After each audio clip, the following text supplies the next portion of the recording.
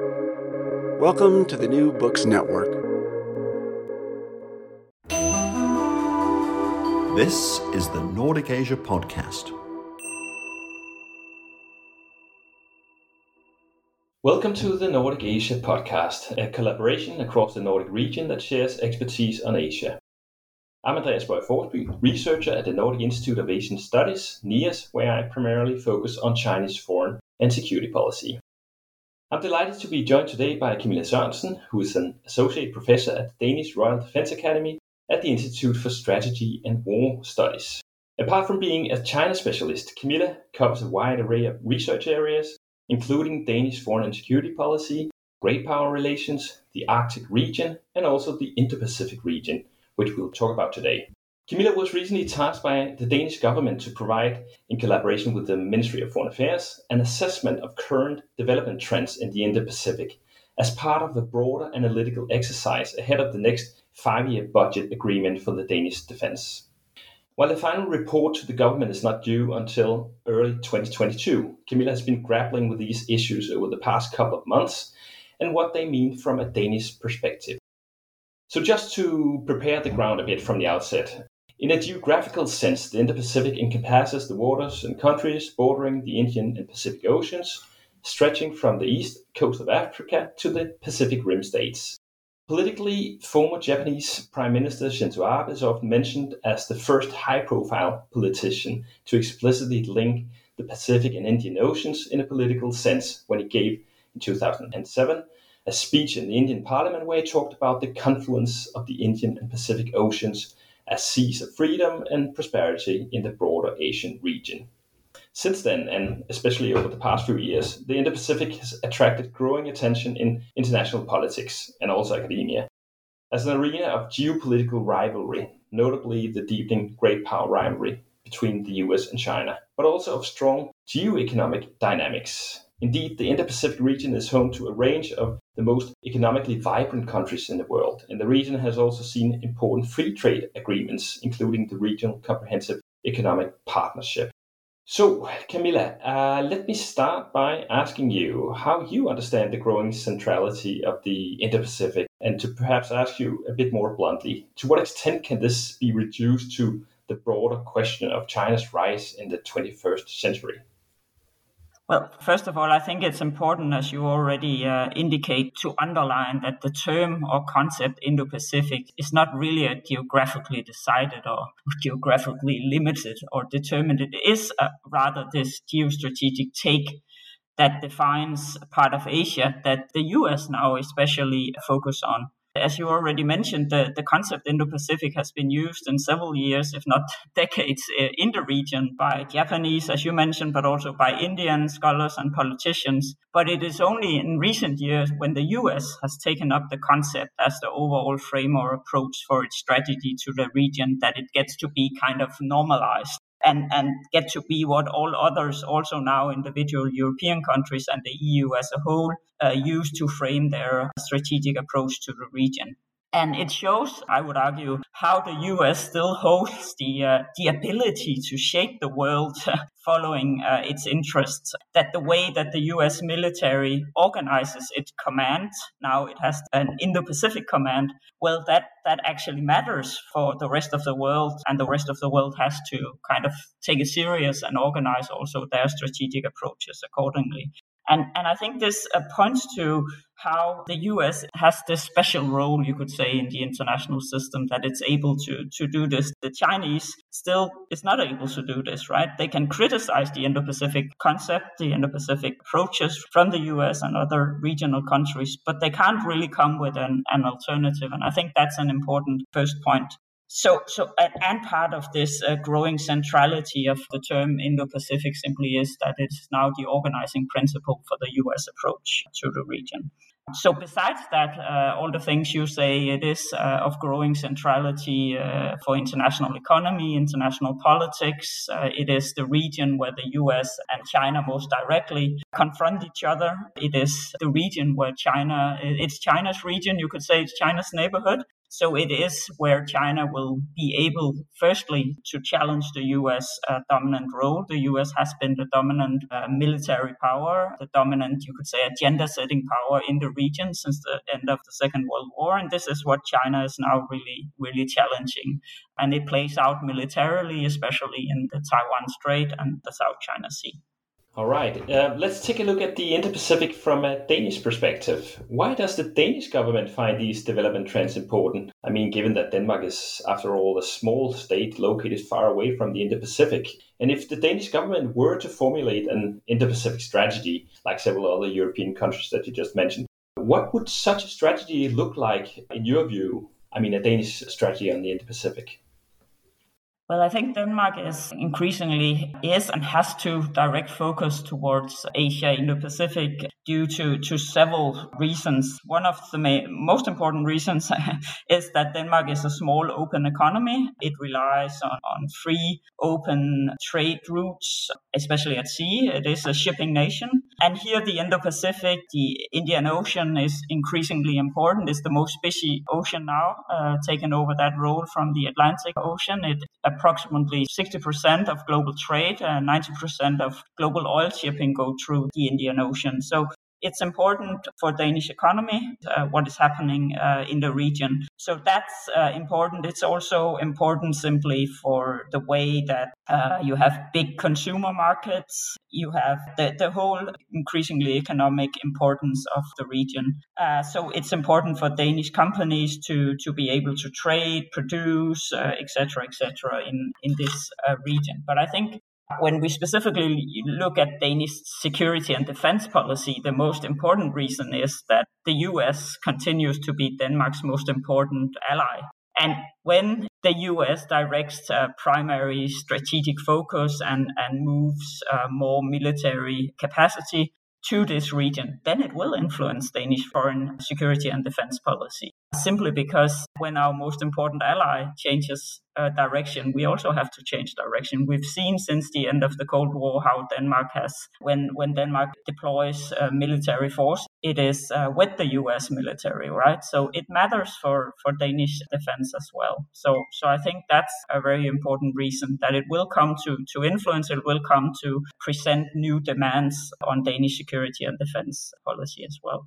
And a more indirect implication, you could say, is that the US will increasingly pull out of Europe. So it will leave it to its European allies increasingly to take care of European security on their own. So I think that's also an implication that we need to take into account. Okay, so let's stick to this intensifying geopolitical rivalry in the Indo-Pacific, notably between China and the United States. So together with its many partners and allies throughout the region, the US military maintains a forward naval presence in the Indo-Pacific, and the US Navy regularly conducts military exercises as well as freedom of navigation operations in the region to enforce the right of all countries to navigate wherever international law permits. I think that's the way the US officially puts it. Now, some European countries, such as the United Kingdom and France, are already becoming increasingly involved with their naval forces in the Indo-Pacific. Why are we seeing European countries getting themselves involved in this way? And do you envision Denmark even taking part in similar activities? I mean, for instance, a Danish frigate joining a US freedom of navigation operation in the South China Sea. Is that an option on the table as you see it? I think the individual European countries that are active and are getting active in the Indo-Pacific each have their own particular strategic calculations or mix of different interests. But that being said, I think there is a common European interest in trying to guard a rule-based order, international agreements, the UN Convention on Law of the Sea, for example, and simply ensure multilateral or promote multilateral solutions, institutions. And we see that the European countries that are directing their focus towards the region and also the EU are increasingly focusing on or talking about the importance of ASEAN, right? The Organization of Southeast Asian Countries. So they have a common interest here in trying to guard or promote multilateralism, a kind of a shield towards this great power competition or rivalry, and trying to both find, you could say, the EU and ASEAN both find their own strategic room of maneuver, what the EU calls this strategic autonomy. So I think there is this overall interest and simply a growing acknowledgement in Europe that if we can call it the future world order, or the world order is kind of in flux, and the way that it will continue to develop will depend both economically, politically, and security-wise a lot on what will happen in Asia. So therefore, they need to be, if the EU want to realize what they have promoted themselves as in recent years as more of a geopolitical actor, it has these geopolitical ambitions, then it needs to be more involved, it needs to have influence, it needs to have partnerships in the Indo-Pacific. So I think this is what's really driving or pushing the EU to focus more on the region. Whether we will see Danish, I think what we argue in the report is that it is not unlikely that there will be a request, whether it's from the US or from the UK or another European state that's involved in the region, a request for Denmark to contribute with, for example, as you mentioned, a Danish frigate to the freedom of navigation operations in the region. I think this is not unlikely because, as I mentioned in the beginning, Denmark has often participated with the US since the end of the Cold War in military operations, and increasingly in recent years also with France. And France is very active in the region, conducting freedom of navigation operations and this naval diplomacy, you could say, on its own. And France has taken the lead in trying to promote a more independent European naval diplomacy in the region. So I think it's not unlikely there will be a request to Denmark, but whether Denmark will take up that request, I think is very difficult to say, because as we also discuss in their report, there will also be potential costs involved. And of course, that relates more directly to relations with China. So I think the most important thing now that we also try to highlight in the report is that you increase knowledge about this region in Danish security and defense circles, and also, prepare for such a request, that you're ready and have a strategic awareness about potential cost benefits about different military deployments to the region. If we turn now to the US, where the Trump administration launched its own Indo-Pacific strategy in 2019, entitled A Free and Open Indo-Pacific Advancing a Shared Vision, the Biden administration seems so far to carry on the underlying spirit of this strategy and generally justifies America's increased presence in the region by citing U.S. interests in safeguarding a free, open, and rules-based Indo-Pacific. And this catchphrase about a free and open Indo-Pacific has also become part of the standard language used by many other Western countries when they talk about the Indo-Pacific. And you mentioned some of all the European strategies that have been launched recently, and we had the one from the European Council as well, and they all use the same language to sort of justify their increased presence or their interest and approach to the Indo-Pacific. We have also seen recently in the joint statements from not only the Quad, the US, Australia, India, and Japan, but also from NATO and the G7 countries, when they had the recent summit in Cornwall, that they use the same language when they are justifying an increased focus on the Indo-Pacific. So I'm curious to hear your thoughts about the extent to which China poses a threat to a free, open, and perhaps in particular a rules-based order in the Indo-Pacific.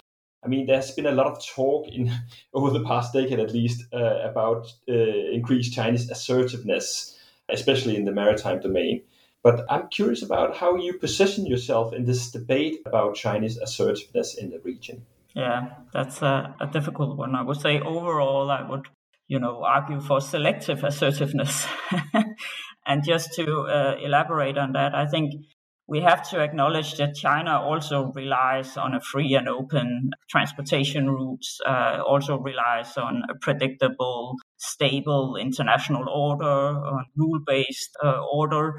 So this has in many ways been a precondition, you could say, for China to develop into what it is today. And China still has a lot of domestic challenges, a lot of issues to deal with that also, calls for if it has to succeed in upgrading and restructuring its economy, well, it also needs a stable neighborhood, good relations with neighboring countries, etc., etc. So in that way, we also have to acknowledge that China's interests and the developments domestically in China there is also a need for stability and good relations with neighboring countries. However, and now we come to the however, China these years is also stepping into the role as a great power, the rank as a great power. And with that comes an almost structural, determined, growing confrontation with the US, right?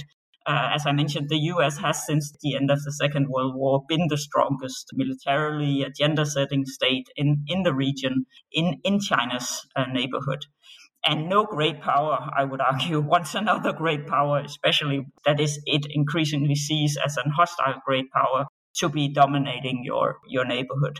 So this is what we're seeing now. I would argue that simply China is trying to push the US further away from Chinese territory, from the Chinese coast. It's trying to play a bigger role in setting the rules, setting the agenda in Asia, using a range of tools economically, politically, and militarily. Is it assertive? It's assertive, yeah. It's almost, per definition, assertive because it's challenging the established order that we had since the end of the Cold War, right? Where we had the US as the dominant power, this unipolar, if you want, the unipolar world order. And that's what China is challenging and will, in many ways, unavoidably challenge, right, as it's growing. How can that not be revisionist or assertive? I think that's worth really considering. But so I would argue, yes, it's assertive, but it's also to be expected, right? It's something that we should expect and that we've seen before when we have the rise of new powers. And definitely you can argue that China is doing it in a certain way. That the way it plays out, for example, in the Taiwan Strait, in the South China Sea, well, that in order to really understand and explain that, you have to link it up with the specific way that the Chinese state is organized, that the relationship between the Chinese state and the Chinese society, the way that domestic drivers plays into the Chinese foreign and security policy, the growing nationalistic expectations domestically. Well, that also plays in, right, in the way Chinese foreign security policy is developing this year, especially when it comes to these core interests, the interests that are so directly linked up to the legitimacy of the Communist Party in a domestic setting. So some of it is, unavoidable, I would say, and some of it is very specifically unique Chinese assertiveness. So I think we need to see it in that way, both as what are great power, the great power politics dimension of it. China is acting in a very traditional great power way.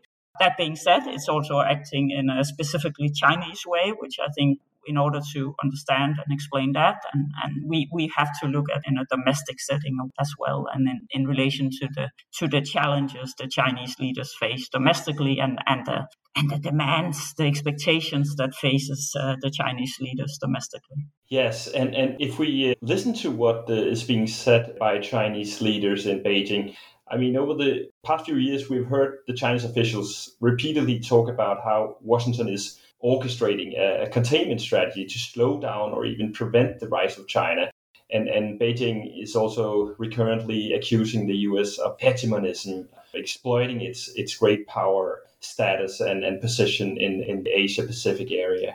So it's along these lines that most observers expect China to pursue a strategy aimed at pushing the Americans out of Asia or even the Indo-Pacific more broadly.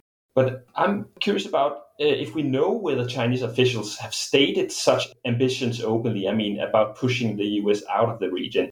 And if not, Are there any good indications that the Chinese are actually attempting to pursue such a strategy nevertheless? I mean, behind the scenes, if they are taking initiatives that are aimed towards preventing or, even actively pushing the Americans out of the region in various ways, perhaps by building the economic leverage that can be exploited to force other states to accommodate Chinese interests with the Belt and Road Initiative or whatever. So how do you see this? Well, I think as relations between the US and China continues to worsen, I think the ambivalence that China has always had towards the US role in the region is decreasing. So the urge to push the US out of the region is increasing, right? That they've always been ambivalent because it's actually, as I mentioned, it's benefited China that the US has played this role in stabilizing not only the region, but you could say globally in providing international global good that China's development has really benefited from. It's also the US alliance system in the region has also been a way, you could say, seen from China to keep Japan down. It's always been a concern in China what would happen if the US-Japan alliance would no longer be there. Would you have Japan that would develop nuclear weapons, for example? So there are concerns as well, and there has been an acknowledgement in China as well that China has clear benefits also with a strong US role presence globally and also in the region. It's simply provided the stability that I talked about before that's benefited China's development. But I think now the Chinese, especially of course Chinese scholars, but I also think Chinese leaders in recent years has been more outspoken about their concerns about the way that the US policy in the region is developing, how they, as you also mentioned, see it increasingly focused on containing China, on keeping China weak, on maintaining the US dominant role, and not accepting China as an equal great power. And I think they are also more outspoken about how the Chinese policy, how the Chinese ambition, you could say, is increasingly to push the US, if not out of the region, then at least further away from Chinese territory, which makes sense, as we talked about before, seeing it from this great power rivalry perspective. I think, was it in 2014 or 2016 when Xi Jinping at the Bora Forum also said that Asia is for Asians to decide, right? So here he also, and we've seen an effort from Chinese leaders, not only Xi Jinping, but also Wang Yi and others, to try to delegitimize the US role in the region, the US new initiatives in the region, such as the Quad and other US initiatives that China clearly sees as part of this US containment of China. So they are more outspoken. And I think this interest, this ambivalence and this interest in actually keeping a strong US presence in the region has definitely decreased as US-China relation worsens. As we see in the US, right, there is this clear China lens on everything. And also now in Beijing, we have a clear US lens on everything, right? So this US-China great power confrontation perspective is clearly dominant in both Washington and Beijing. So that's kind of the frame within which they look at all developments. And that, I think, is increasingly implying that a core focus of the Chinese strategy, also the military strategy, is to push the US further away and ideally out of the region. But of course, the Chinese acknowledge that this is not an easy task and it will take a long time. So I think the first island chain makes sense. There we at least see the military balance shift to China's favor. That covers the Taiwan Strait and the South China Sea. But when we come to the second island chain, it's still very difficult, and the Chinese military also acknowledge that. All right, let's turn from great power relations back to our starting point of this conversation, Denmark, since both of us are located in Denmark. Because I would like to ask you about the comprehensive strategic partnership that has guided the relations between Denmark and China since 2008. And I find it quite interesting that the two parts have been unable to update their strategic partnership program, which actually expired by the end of 2020. So Ministry of Foreign Affairs officials have suggested that the corona pandemic was to blame for the delay in renewing the program, but I think the recently strained with bilateral relationship between the two countries also seem to play at least some role in this. But in your view, will the comprehensive strategic partnership with China survive at a time when Denmark seems to side ever more closely with Washington on a range of issues that are sensitive to China? I'm not just talking about China's investments in Greenland or potential investments of the 5G digital infrastructure, but also issues such as Hong Kong and the Xinjiang region. And I noted that a few weeks ago, the Danish Foreign Minister Jeppe Kofod referred to China as a systemic competitor, the first time a Danish official has used this expression, as far as I'm concerned at least. So I'm wondering how you see this relationship developing going forward. I think there's no doubt that Denmark's China policy is under growing pressure, both from the US, as you mentioned, like the US effort to try to get its allies to support a more tough line on China. We saw that with President Biden's trip around Europe a few weeks back, that there is this effort from the US. As you also hint at, Denmark is a very loyal US ally, right? So there is this pressure, but also I think there is a pressure domestically. And the Danish Foreign Minister, Kofod, has also launched a more value-based Danish foreign policy. So in order to really deliver on that, at least he's easily criticized, right, by the opposition in Denmark when he's not meeting a pro-democracy person that's visiting from Hong Kong, Ted Hui, who visited earlier this year. Therefore, the Danish foreign minister didn't meet him. And of course, he was then attacked by the opposition because how was that a value-based Danish foreign policy? So I think Denmark and the Danish China policy is under pressure both externally and internally. I think, however, that there are strong efforts from both sides, both from the Danish side and the Chinese sides, to somehow save the partnership, save the working program. But then when we on the Danish side start to challenge the Chinese side, as you also mentioned, on these core interests, when we support strong statements on, or not even support, but take the lead in promoting strong international statements on Xinjiang, when the Danish foreign minister, I think that was an example you didn't mention, when the Danish foreign minister decides to participate in a conference together with the Taiwanese president Tsai Ing-wen, as he also did a few weeks back, well, then that takes front and center on the Chinese side. And it's very difficult for, I guess, what we can assume that there are also people on the Chinese side who try to save this relationship. It gets very difficult for them, right? Because these issues simply, when you challenge core interests, it's really, really difficult. And here we simply have to acknowledge that Denmark is not as important as Germany, as France, as the UK for China or for Chinese economic interests. So the more selective approach that we've seen in China's counter pressure or counter moves, economic coercion, etc., in relation to Germany and France and other bigger countries when they push China on these core interests, here we can expect the Chinese side to be tougher on Denmark, right? Because Denmark is not that important for China. I still don't think it will be done in a high-profile way. So it's not like showing an example and use Denmark to show an example. I don't think that's necessarily what we will or will be seeing. But I think the Chinese side, because of developments in recent months, where they at least seen from China, the Danish side is acting in a very really challenging China on these core interests, then the Chinese side will react. I think it will not be high profile, as I mentioned. I think we'll simply see that it will be more difficult for Denmark to get meetings, to get Danish companies involved in big projects in China. Things like that can be more difficult.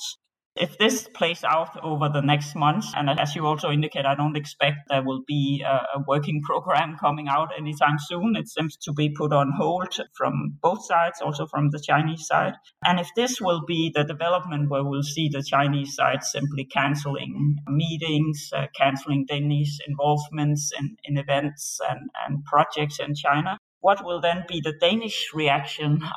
I think that's really difficult to say. I don't expect the Danish side really to back down. As you mentioned, the US is our most important ally, and the pressure from the US will continue. Not pressure, but the push, you could say, from the US. I'm not saying that this is only done because of pressure from the US. I think Denmark and other European countries have their own legitimate concerns and interests, that why they are more cautious, why they are more concerned about the developments in China and in Chinese foreign and security policies. So not at all only because of US pressure, but in this case, I think there will be a focus on supporting the US position on simply trying to place Denmark also in this US-China competition or confrontation. And here there's no doubt where Denmark stands. I think the current Danish government has also made that very clear. And that means that on the more overall, all-in-all thing, I'm not too optimistic about the development in the next years on Denmark-China relationship, on this partnership, and on the working program being updated anytime soon, unfortunately. So I share your more pessimistic assessments of that. All right. I think we'll end today's podcast here, and you've been listening to the Nordic Asia podcast with me, Andreas Bøje Forsby, and Associate Professor at the Danish Royal Defence Academy, Camilla Sørensen. Camilla, thank you so much for taking the time to talk to me today. Thanks.